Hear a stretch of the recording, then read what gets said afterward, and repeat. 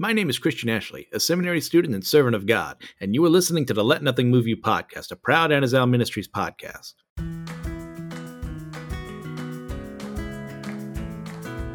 Welcome back to the Let Nothing Move You podcast. I'm your host, Christian Ashley, and I am feeling slightly better than the last couple of times I've had to record. It's still been a hectic couple of weeks. Just some days I'm feeling really great, and other days I'm just awful. Like I don't want to get out of bed or do anything. It is what it is. I'm just accepting it. The only thing I'm fairly certain it's not is that it's not COVID because I've been tested multiple times. So that's where we are.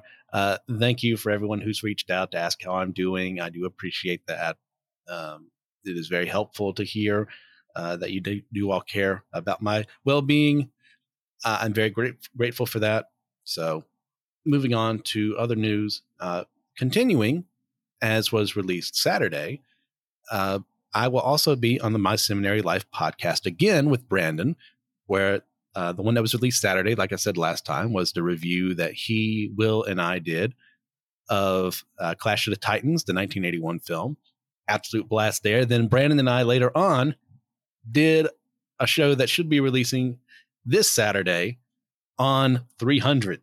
And it is it is a wild conversation about a wild movie. I had a ton of fun doing that with him.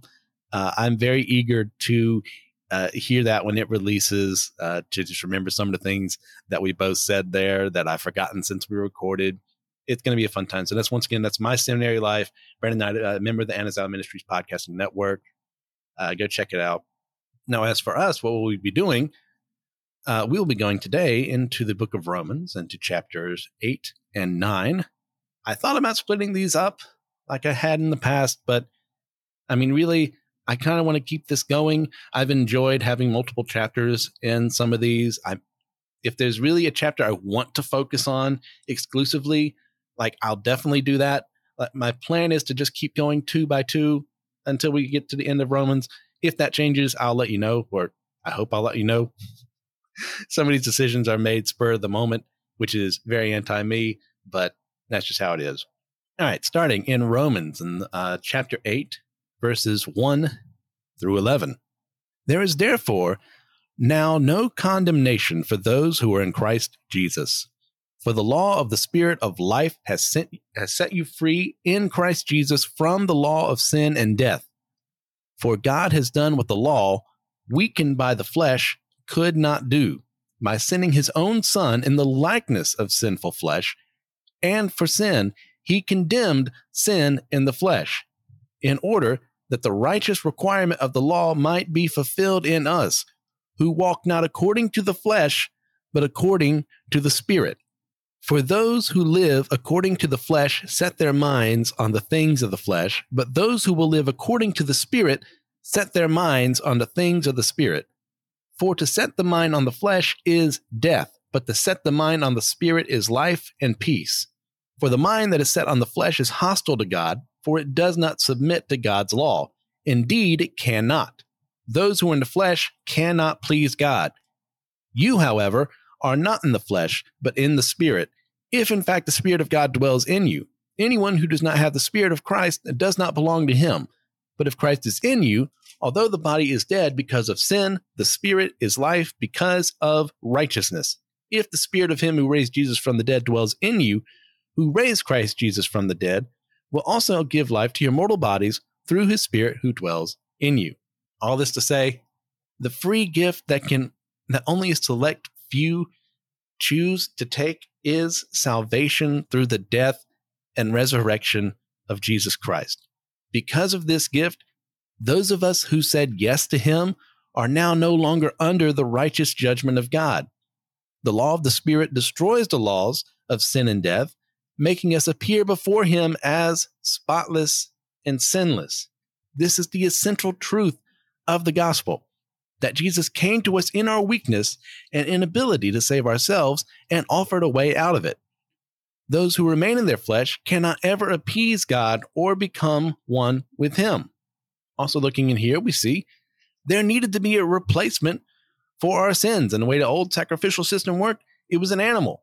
Jesus then became the ultimate sacrifice on the cross, taking it away from us. Not a single one of us could have ever become that replacement or do anything worthy of becoming that replacement because our sins marred our souls from the moment we committed our first. We were set apart from God.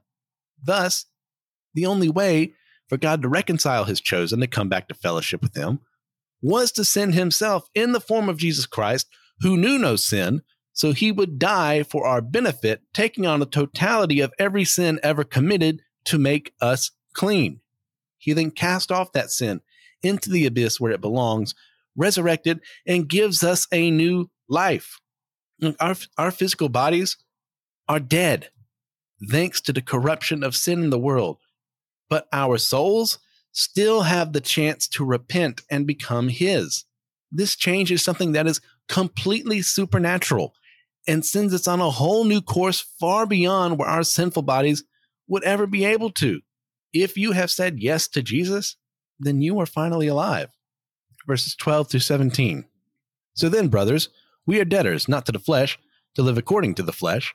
For if you live according to the flesh, you will die. But if by the Spirit you put to death the deeds of the body, you will live. For all who are led by the Spirit of God are sons of God. For you did not receive the spirit of slavery to fall back into fear, but you have received the spirit of adoption as sons, by whom we cry, Abba, Father. The Spirit himself bears witness with our sin that we are children of God. Excuse me. I don't know if I said the wrong thing there. Let me get back to that verse. The Spirit himself bears witness with our spirit that we are children of God. Even in Joshua, I don't care. Let people know how much of a screw up I am. That's funny. The Spirit himself bears witness with our spirit that we are children of God. And if children, then heirs of God and fellow heirs with Christ, provided we suffer with him in order that we may also be glorified with him. If there's nothing wrong with what I said, if I thought I replaced the word spirit with sin, if I didn't, that's just me being brain addled from medication. And if I did, that's just funny. You got to laugh at yourself. You got to realize you're a screw up. You're going to mess up. You're going to read things wrong. And then you got to laugh at yourself. That obviously wasn't a point of what I was trying to say earlier, but that's something we can all learn from there. It's like, look, we're inhuman. We're perfect. Our voices are going to mess up. We're going to read things wrong. Like, just own up to it. Like, I could have easily just said, hey, Joshua, take that out. And like, you could argue I'd be right to do so. But at the end of the day, like, look, I'm just an idiot. I'm just a guy who God saved from himself. I'm imperfect. Let's be imperfect together, working towards perfection. So to actually focus on the verses in question, we see that we are debtors to our own sin if we do not know God. And that is simply a debt we can never repay, as we have a creditor in sin who always extends the loan and the price we have to pay so that we can never pay it. Much in the same way, there are humans out there who treat their fellow human beings when it comes to lending money or influence just so they can charge whatever they want to keep someone in debt and to reap the benefits. For a Christian to act in this manner is unlawful and evil. There is nothing inherently wrong with lending out money and charging interest. There is something inherently evil with doing so in a manner where the lender knows they keep the person they lent the money to under their thrall. We are no longer slaves to sin and should not act in this manner, as we are showing that we do not live by the Spirit if we do these things. Now, this may seem like an odd aside to bring in when Paul's primary point, remember, we want to focus on the primary points first, which is why I brought that up earlier. His primary point is to speak of the spiritual side of things, but there is a correlation in that if we act in this sinful manner, we are showing a lack of appreciation for the immense debt that we no longer have to pay for being taken from us by afflicting another with uncontrollable debt. It's simply ridiculous to think that we can act in a Christ-like manner doing something like that, holding it over someone, when God no longer holds our own sin over us, our own debt against him, that we owe him, that we can never give him on our own merit. And we do that to someone else, whether it be money, or I'm using my prestige over you and you have to work with me so that we can get things done. Like, it doesn't matter. The point is we're acting in a sinful manner, thinking we're being righteous. And that's not good. And the world deserves better from us in that regard. I mean, essentially, also, we did not accept a new master when it comes to God just to be enslaved by him like we were to sin. God is the perfect master who cannot ever treat his followers with evil. We do not need to fear his intent and purpose for us as we did while we were slaves to sin. We lived eternally. It felt like eternity. To us, we lived in that fear while we were under the grasp of sin because it's a master we could never please. You ever have that boss that no matter what you do, it's like you've done nothing? Or a person or someone who you thought would be your friend and the exact same thing happened? That's awful. It's like, why is my best not good enough? Well, in the world's view, it's never going to be good enough. And it's not good enough for God either, but he covers that. And then he doesn't hold it against us. We have been wondrously adopted into the family of God and received the birthrights that are due to natural born children, as if we had always been such. Like, that's how it was supposed to have been. Adam and Eve in perfection, in the garden, living with God, having children. And they would have done the exact same as time went on and on and on, being gifted with all the freedom that comes from loving God. But now we have the chance to go back to that by being adopted into that family we should have been in the first place. Next up, verses 18 through 30. For I consider that the sufferings of this present time are not worth comparing with the glory that is to be revealed to us. For the creation waits with eager longing for the revealing of the sons of God. For the creation was subjected to futility, not willingly, but because of him who subjected it, in hope that the creation itself will be set free from its bondage to corruption and obtain the freedom of the glory of the children of God. For we know that the whole creation has been groaning together in the pains of childbirth until now. And not only the creation, but we ourselves, who have the first fruits of the Spirit, groan inwardly as we wait eagerly for adoption as sons, the redemption of our bodies. For in this hope we were saved. Now, hope that is seen is not hope, for who hopes for what he sees? But if we hope for what we do not see, we wait for it with patience. Likewise, the Spirit helps us in our weakness, for we do not know what to pray for as we ought. But the Spirit himself intercedes for us with groanings too deep for words. And he who searches hearts knows what is the mind of the Spirit, because the Spirit intercedes for the saints according to the will of God.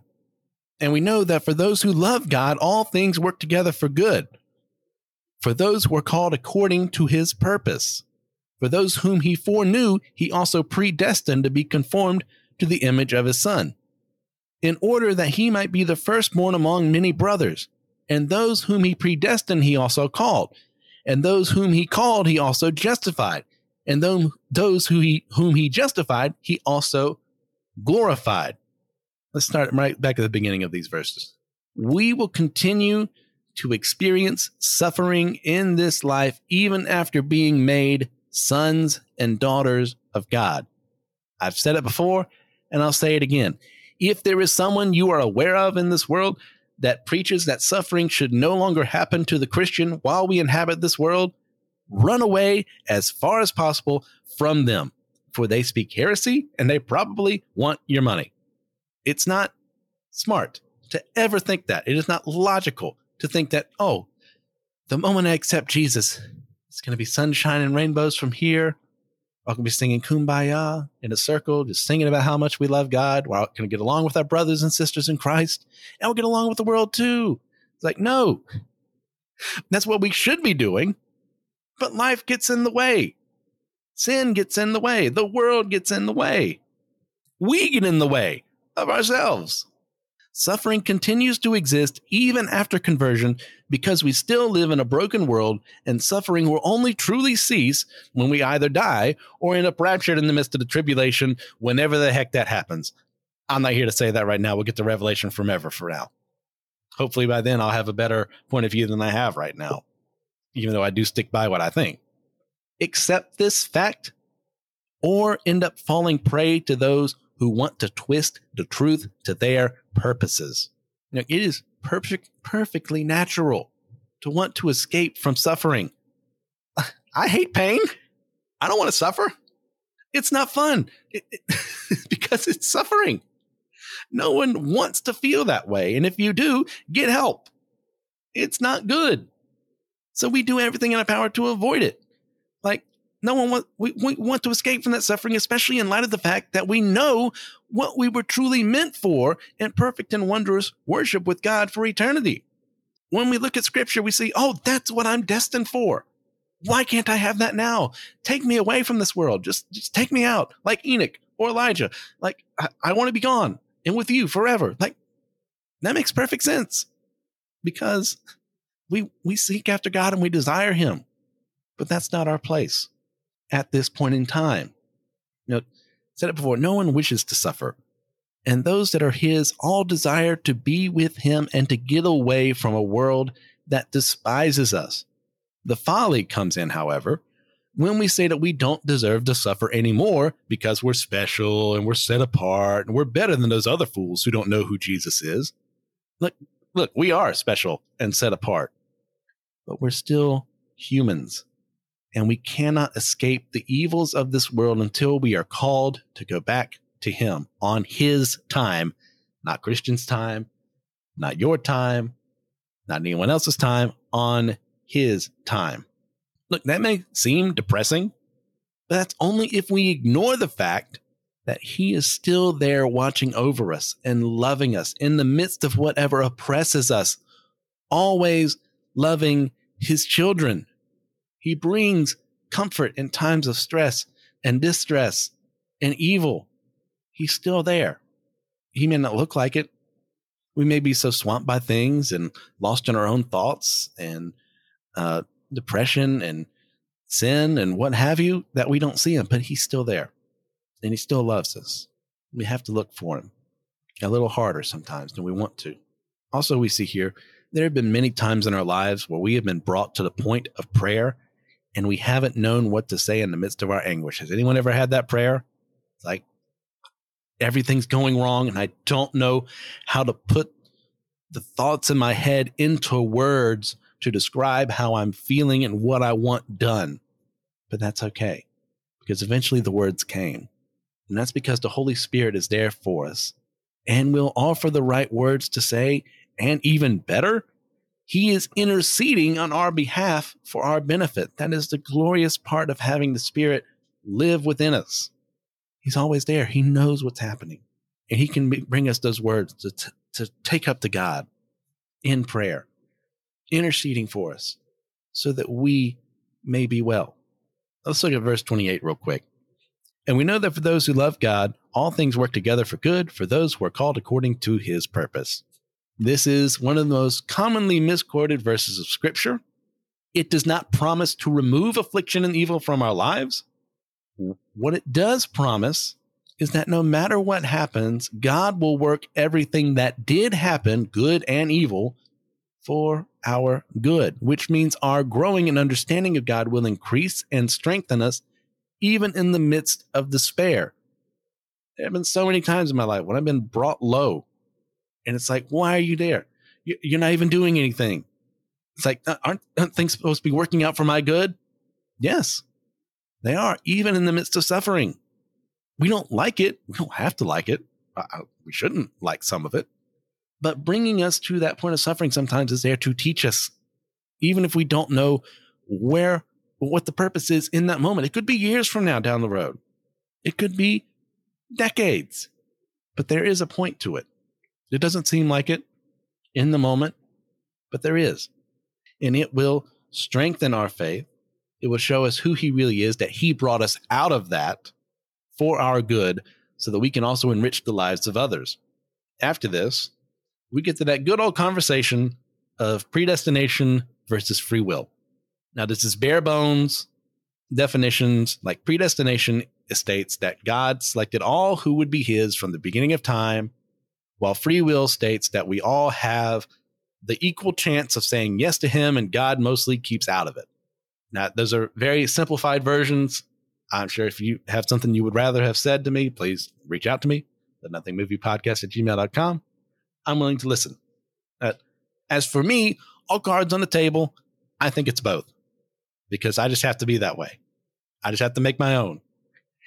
And I know other people have had it before me, obviously. I'm not that special. I believe God knew who would be his because he himself exists outside of time, and therefore had the knowledge of who would say yes to him, while also devising matters for them to reach that point in their lives as he chose for them to do.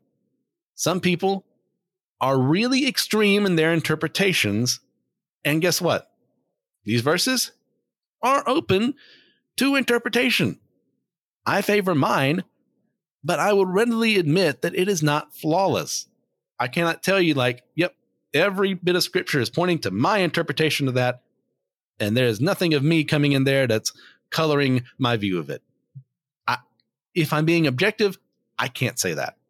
There are things I like about predestination. There are things I like about free will. So I combine the two and say it's both. But you'll have your ultra, predestination people who say, I have no choice in the matter. I'm a puppet. That's not what they'll say, but it's kind of where I think in that regard. And, God chose me from the beginning of time and made me his. And you have the free wills who was like, oh, well, it'll just happen eventually. People just got to get there. And all this mess it's a little too free spirited for my taste. What do you guys think? I would like to know. Obviously, I take my point of view and I'm holding to it. But like I said earlier, it's open to interpretation. The only way we're ever going to know how it actually works is when we're in eternity with him. I mean, that's kind of one of those things we have to make peace with as time goes on. We can argue all day long. It's predestination. It's free will. It's both. It's some other fourth option. We don't know because we're limited by our human mortal understanding. Regardless, we can take comfort in the fact that God knows us and desires us to be with him. Not only that, but he takes time to justify us and then makes us glorified in his presence. That's some more good news. I'll never get people who look at what Paul has to write and say, man, he's just so depressing all the time. Sure, there are things in there that'll cut you to the quick and make you think and stumble for a bit, but there's so much positivity in this man's writing, bringing us back to who Christ is and why he does what he does, why God does what he does, why the Spirit does what he does. And it's for this, so that we can be glorified in his presence and live in eternity with him. Next up, to finish off this part of the chapter, 31 through 39. What then shall we say to these things? If God is for us, who can be against us? He who did not spare his own son, but gave him up for us all, how will he not also with him graciously give us all things?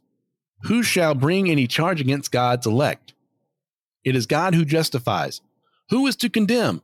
Christ Jesus is the one who died, more than that, who was raised, who is at the right hand of God, who indeed is interceding for us. Who shall separate us from the love of Christ? Shall tribulation or distress or persecution or famine or nakedness or danger or sword? As it is written, for your sake we are being killed all the day long. We are regarded as sheep to be slaughtered. No, in all these things we are more than conquerors through him who loved us.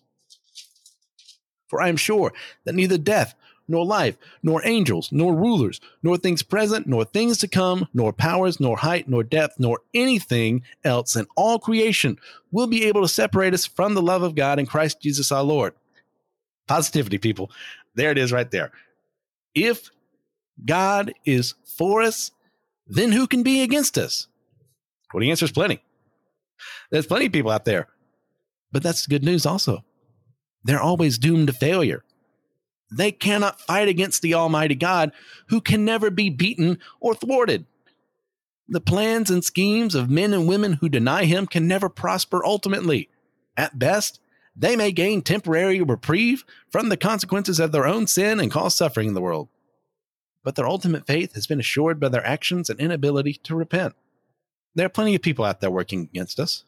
There are plenty of people, whether it be unbelievers around you, whether that be fellow Christians that aren't living out their lives the way they should be, or people who think they are Christian. There are plenty of people willing to work against you. There are bad bosses. There are bad co-workers. There are bad members of a church. There are warlords out there enslaving children to fight for them. There are sexual traffickers out there leading women and men into terrible lives of depravity that they can't escape from. There are plenty of people working against us, but they're not going to win. And that's easy to say, but it's true. They're not going to win. They can never win, especially when we look inside in the view of God, who didn't even spare Jesus, a part of himself in the Trinity, from harm. So why would anyone think they could overcome him? Like, God used himself to die. And these fools think they can overtake him? Well, it's because of pride, mostly. Foolishness created by pride. The smartest and craftiest among them deny reality for their own supposed benefit, leveling charges against God and his chosen few. But they're all going to fall and fail in the end because they are not God and never will be. Nothing in this world can take us away from him, not even ourselves if we've also already said yes to him.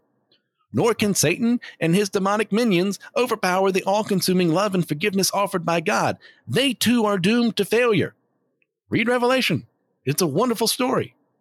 The end of all things is coming, and it's for our benefit to create something new. God is willing and able to protect us from that which thinks it can overcome him, and he will always be proven right in the end. All you have to do is read this entire book. Every single time. Even in the midst of suffering, God comes out on top. God's people come out on top. Through persecution, through exile, through death and destruction, God's people come out on top. In the end. It doesn't always feel like it when you're reading these stories, but we know where they end up. And that's eternity with him. Next up, Romans 9, verses 1 through 13. I am speaking the truth in Christ. I am not lying. My conscience bears me witness in the Holy Spirit that I have great sorrow and unceasing anguish in my heart. For I could wish that I myself were accursed and cut off from Christ for the sake of my brothers, my kinsmen according to the flesh. They are Israelites, and to them belong the adoption, the glory, the covenants, the giving of the law, the worship, and the promises. To them belong the patriarchs, and from their race, according to the flesh, is the Christ, who is God over all, blessed forever. Amen. But it is not as though the word of God has failed. For not all who are descended from Israel belong to Israel, and not all who are children of Abraham, because they are his offspring. But through Isaac shall your offspring be named. This means that it is not the children of the flesh who are the children of God, but the children of the promise are counted as offspring. For this is what the promise said, about this time next year I will return and Sarah shall have a son. And not only so, but also when Rebekah had conceived children by one man, our forefather Isaac, though they were not yet born and had done nothing either good or bad, in order that God's purpose of election might continue, not because of works, but because of him who calls, she was told the older will serve the younger. As it is written, Jacob I loved, but Esau I hated. Paul at the very beginning of this chapter shows the truth of God's changing this man's heart by talking about how he would give it all up and lose his salvation if it meant others came to faith. This is a bold statement and one that should charge us forward in the battle against this entire world and its lies and evil. We who are his truly know what we have been given in salvation and freedom, and we should celebrate that. There should be a stirring and a fire growing in our hearts to see the lost and know that we have to do everything we can to bring them into the fold so that they may feel that same zeal and commitment to the cause and go and make disciples themselves. Paul uses this argument not because it is possible for him to lose his salvation, but to show the anguish in his heart for those who do not know the truth. It would be better in his own mind for countless people to come to faith and he to be condemned to eternal hellfire so that they may know the truth. But this is impossible. Paul is saved and cannot lose it. But what it does show is his heart for ministry and love for the lost. Have you ever felt that way in your walk? I'm not saying you have to, but I've been there. Like, God, wouldn't it be better couldn't I just give this up for them? Not out of some martyrs complex or, oh, what people would be praising my name. He willingly gave up his salvation so that 75 people will come to faith, or however many. It's like, no, but because out of that anguish in our hearts for the lost, to say, I would give this all up for them so that they could know the truth, so they could know how I feel, even if it meant losing it all, just for them. Once again, I'm not saying you have to feel that way, but I am saying there is something that shows a tremendous amount of change in someone's heart if you have that feeling. And I'm not going to pretend like I have it every day. Look, I love what I have. Like, I love the salvation.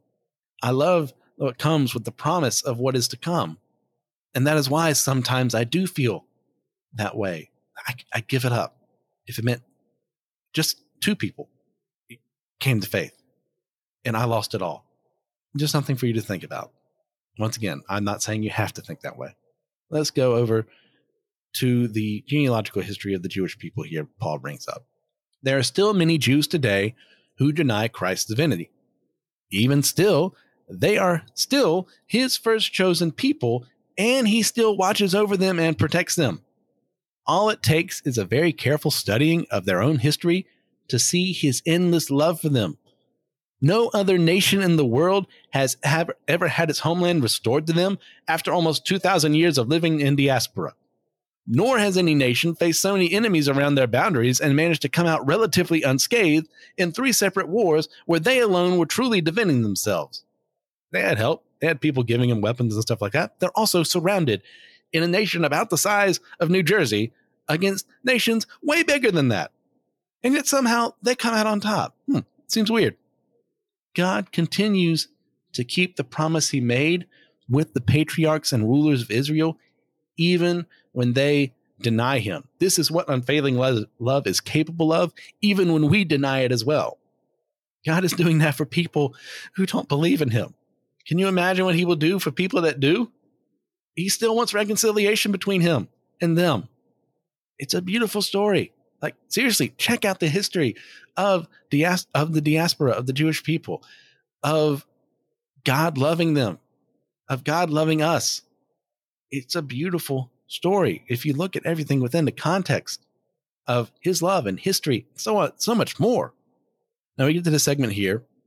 I don't expect everyone who's listening to this to have read the Old Testament and understand it. I'll do my best here. So God promises Abraham, out of all the people in the world, I'm going to make a mighty nation out of you. Abraham lives to be over 100, to be 100, and his wife, Sarah, they don't have kids. God still promises him that.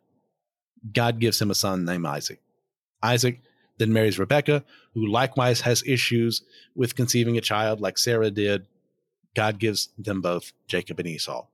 Now, Esau is the older brother of the twins, and by every right, he should have been the one who got his father's possessions. God, however, chooses Jacob.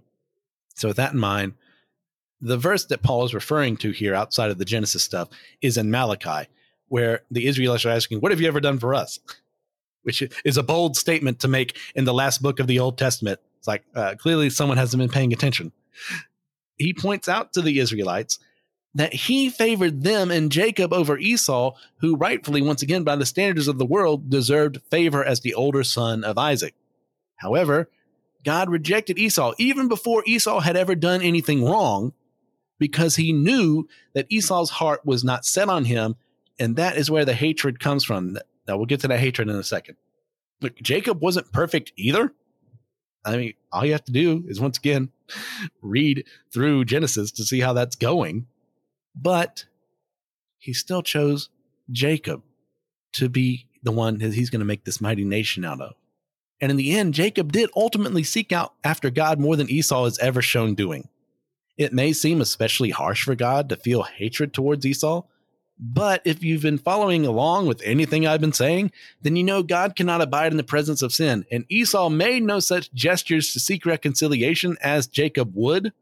Thus God, being true to himself, despised Esau for his sin and pride, even before Esau had done these things, because once again, God is outside of time, so he knows what Esau is going to do. Yet even in that, he still allowed Esau to prosper. Isn't that wild? You've got to read. We have a list of Esau's descendants in Genesis. It's a wonderful thing. God still blesses him, even after rejecting him, even in the midst of hating Esau's sin, not because of Esau's works, but because of God's purpose and what he was doing. Esau is eventually able to have enough descendants to create the entire nation of Edom, who would be a thorn in Israel's side for many years as a nation. But God still blessed someone who didn't deserve it, by the way. Remember that. What these verses tell us is that God will not simply let in the Jewish people because he chose them in Abraham, in Isaac, in Jacob. They have to make the same choice Jacob did to follow him. Otherwise, they, like Esau, are destined for destruction. So it is true of us that we are like Jacob, and that the firstborn in Israel did not get salvation simply because they were first. But we, Jew and Gentile alike, did get salvation because we sought God out and said yes to him. These verses have often been used by fools to continue some of the earlier discussions I've mentioned that they use about their point of view to justify hatred of the Jewish people, which simply shows these fools have the reading comprehension level of those who think that the Joker and Harley Quinn are in a loving and stable relationship, or they say how cool it would be to participate in the Hunger Games, or they actually think that Satan is the person we're supposed to support while reading Paradise Lost. It's maddening. If for some reason there's someone out there who thinks this way and is listening to this right now, please flee from this folly. You have misinterpreted what God is saying here, because he loves Jacob and rejected Esau. And even Israel right now, to an extent, those who don't know God are a modern day Esau. But he still seeks reconciliation with them. He still wanted Esau to be his, but Esau wouldn't. So we can never justify that racial hatred there. It has no place in the gospel. And I know, like Christian, you keep bringing this up. Like, I'm in church. No one around me does it. Well, that's great. I'm really happy about that. I don't want to be around people that do that. But all you have to do is look out into the world to see people saying stupid things like this and thinking they're right. How many iterations have we had of the Ku Klux Klan when it comes to hatred against African Americans, hatred against the Jewish people, for foreigners in general, compared to, white people? It happens over and over again. And people in the church support it. This evil cannot be allowed to prosper. And it's not like America is the only place where this ever happens. Once again, all you have to do is look at the world. It happens all over the place. There are plenty of xenophobic nations out there.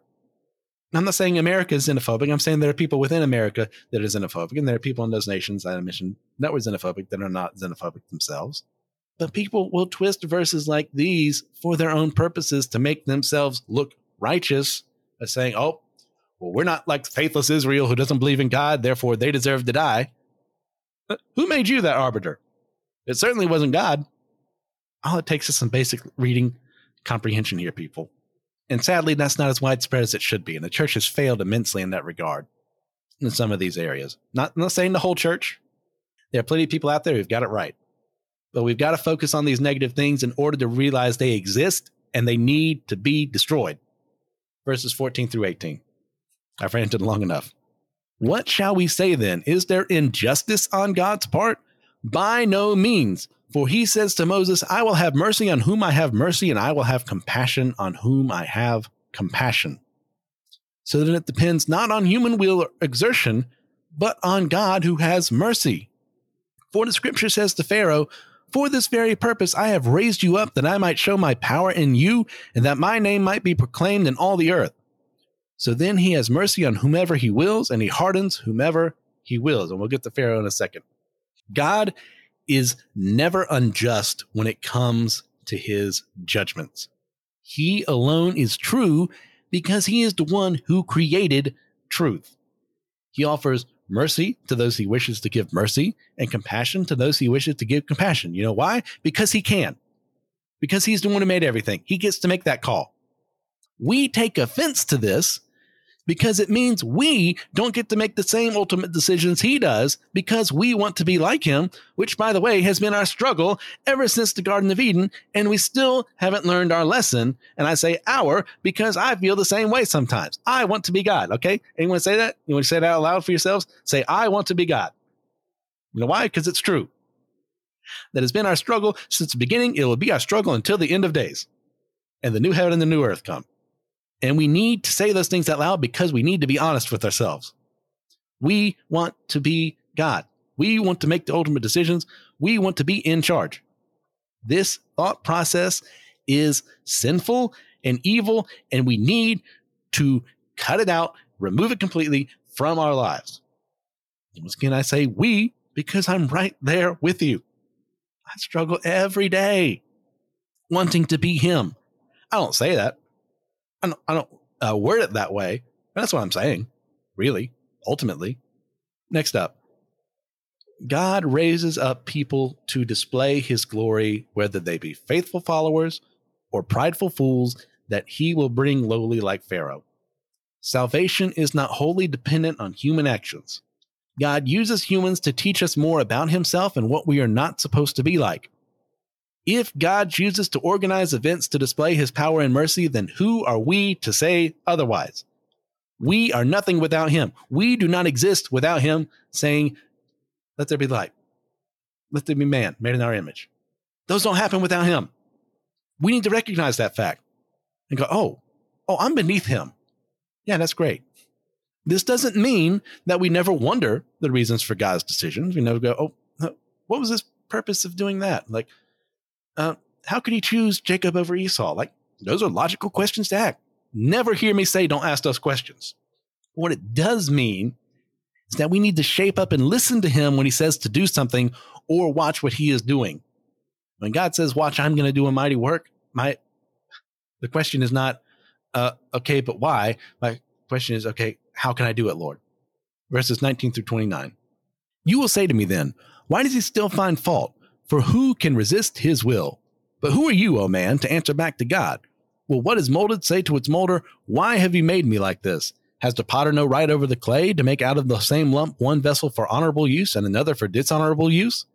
What if God, desiring to show his wrath and to make known his power, has endured with much patience vessels of wrath prepared for destruction, in order to make known the riches of his glory for vessels of mercy, which he has prepared beforehand for glory, even us whom he has called, not from the Jews only, but also from the Gentiles. As indeed he says in Hosea, those who were not my people I will call my people, and her who was not beloved I will call beloved. And in the very place where it was said to them, you are not my people, there they will be called sons of the living God. And Isaiah cries out concerning Israel, though the number of the sons of Israel be as the sand of the sea, only a remnant of them will be saved, for the Lord will carry out his sentence upon the earth fully and without delay. And as Isaiah predicted, if the Lord of hosts had not left us offspring, we would have been like Sodom and become like Gomorrah. These verses here make many people uncomfortable, and I include myself in that manner, because once again, I talked earlier of my thoughts of predestination and free will. Some of these are hard to wrestle with in my point of view. And these verses should make us feel uncomfortable. They show that some are destined for destruction and others for life. This is not God shaping someone for a purpose because he always wanted them to fail or he always wanted them to succeed, because God knows who we are and planned for that in order that he might be glorified. We go back to Pharaoh. Pharaoh was evil to rule cruelly over the Israelites and to watch his people suffer from the plagues. He had plenty of opportunities to beg for forgiveness and to let the people of God go. We see in the book of Exodus that Pharaoh hardened his heart multiple times against God's message. Multiple times we see Pharaoh harden his heart. Pharaoh hardened his heart. Pharaoh hardened his heart. Before we get a verse where we're told God hardened Pharaoh's heart. What that tells me? It tells me God didn't override Pharaoh's free will. He merely confirmed what Pharaoh was already committed to. In that same way, we all have plenty of opportunities to say yes or no to God. We do not get to question our ultimate purpose in his designs when we have done nothing to change ourselves and seek after him. Oh, why is this happening to me? Well, what have you done to change? What have you done to have your heart set on him? Is your heart set on him? Was it ever? I'm not saying this to make you question your salvation or say, oh, look at me, I'm better than you. It's like, no, I've had those thoughts too. You've got to ask those questions within light of who we know God is. God has created a world that he righteously, as I've said many times before, he should have destroyed the moment sin entered it. Yet instead, because God is unfair, and we should all be saying hallelujah, he offered numerous opportunities for both his wrath and his mercy to be displayed. God has been incredibly patient with all of us, and we do not get the right to say that he hasn't. This is a foolish statement because it shows that we haven't been paying attention. These are just some examples. There are plenty more out of all Scripture, and even beyond Scripture. He could have righteously judged the entire human race to be destroyed by the flood for their sins, but he kept a remnant in Noah and his sons and their wives alive. Or even after saving the Jews from Egypt, he could have wiped them out every single time they groaned and complained, which we would have done the exact same thing. Don't let anyone ever tell you differently. It's like, oh, I would have been better. Like, no, you wouldn't have. I would have been worse. I'm a complainer. Like, if God would have righteously struck me down a couple of times in the Exodus, in the midst of walking the desert for 40 some years, knowing me, I would have added another 40 to it. Yet he kept a remnant alive. Yet even the complainer Christian he keeps alive today because he's merciful to the idiot complainer Christian. He's merciful to you as well. The same is true of us and the church.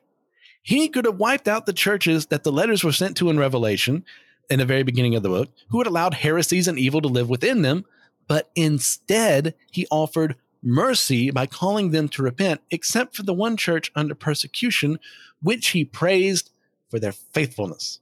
Even outside of the Bible, it only takes a novice in history to realize that God could have righteously destroyed the church for failing to follow him with their full hearts.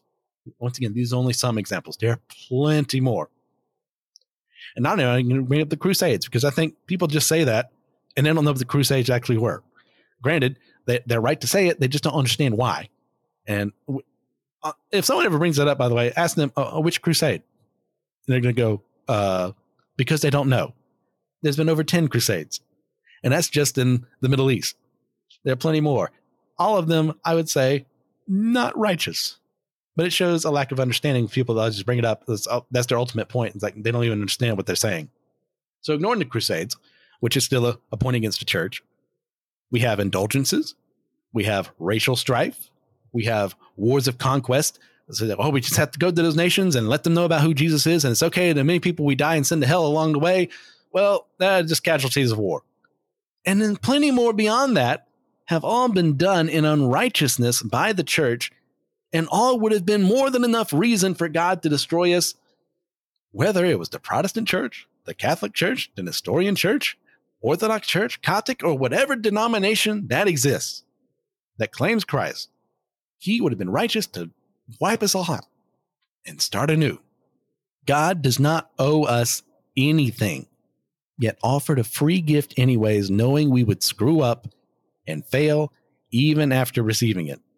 Anyone who says God does not love those destined for destruction does not understand him, because we are all destined for destruction without his intervention, which we all experience that intervention, yet only a few commit to it. I don't like that. Cards on the table again. I don't like that. I want everyone to come to him, but I don't have to like it. I have to accept reality and work to bring others to him. Verses 30 through 33, and we'll be done for the day. Christ is a stumbling block to those who think because of their racial origins, their adherence. I'll go. There I go, screwing up again. Joshua, keep this in. I skipped to my notes and not the verses. 30 through 33. You see, this is a wonderful story of forgiveness here. Thank you for your patience. Verse 30. What shall we say then? That Gentiles who did not pursue righteousness have obtained it, that is a righteousness that is by faith, but that Israel who pursued a law that would lead to righteousness did not succeed in reaching that law? Why? Because they did not pursue it by faith, but as if it were based on works. They have stumbled over the stumbling stone, as it is written, Behold, I am laying in Zion a stone of stumbling and a rock of offense, and whoever believes in him will not be put to shame. People, you got to laugh at yourself. I'm so stupid sometimes. I know better, and I looked at the wrong thing. Laugh with me, please. Just laugh with me. And then look at this. As some idiot was saying earlier, Christ is a stumbling block to those that think because of their racial origins, their adherence to the law, their noble birth, their money and fame, or what have you, that they deserve him and they deserve to be saved. This is not true. It has never been true. Just as much as being raised in a church doesn't guarantee salvation, so it is the same for the Jewish people who think it is their birthright. We are just as guilty as them when we think this way. Both are wrong. Christ coming into the world upended this idea, especially to the Jewish people then, because his sacrifice was for everyone, and him dying meant that there had never been a guarantee for anyone of being saved simply because of who they were. But to those of us who have accepted him, there is no shame. We are his forevermore. Hallelujah, amen. We're done with Romans 8 and 9. Thank you, everyone, for being patient. As I screwed up several times in this recording, I could easily go back and record this all again. But once again, I like the transparency. Like, I'm just a big screw up too. I'm working on it. And this is useful for me to know how to be humble, how to be better than myself. Because like that instinct of that, I can't show weakness. I can't show anyone that I ever made a mistake. And that's patently false.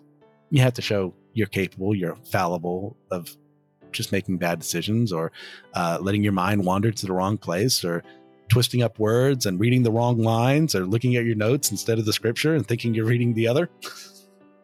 It all happens. So thank you again for listening. Please, if you have the chance, just leave a 5-star review just to help with the ratings there, to get more people access to the show. If you're interested in my fiction writing, you can find my works at starvingwritersguild.com or on Amazon by searching for the name MC Ashley. If you're interested in some further solid studies into the Bible and its teachings, then check out the other members of the Anazao Ministries podcasting network. Contact me at letnothingmoveyoupodcast@gmail.com.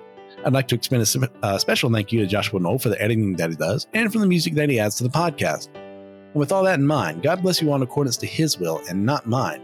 And allow me one more time to remind you, let nothing move you.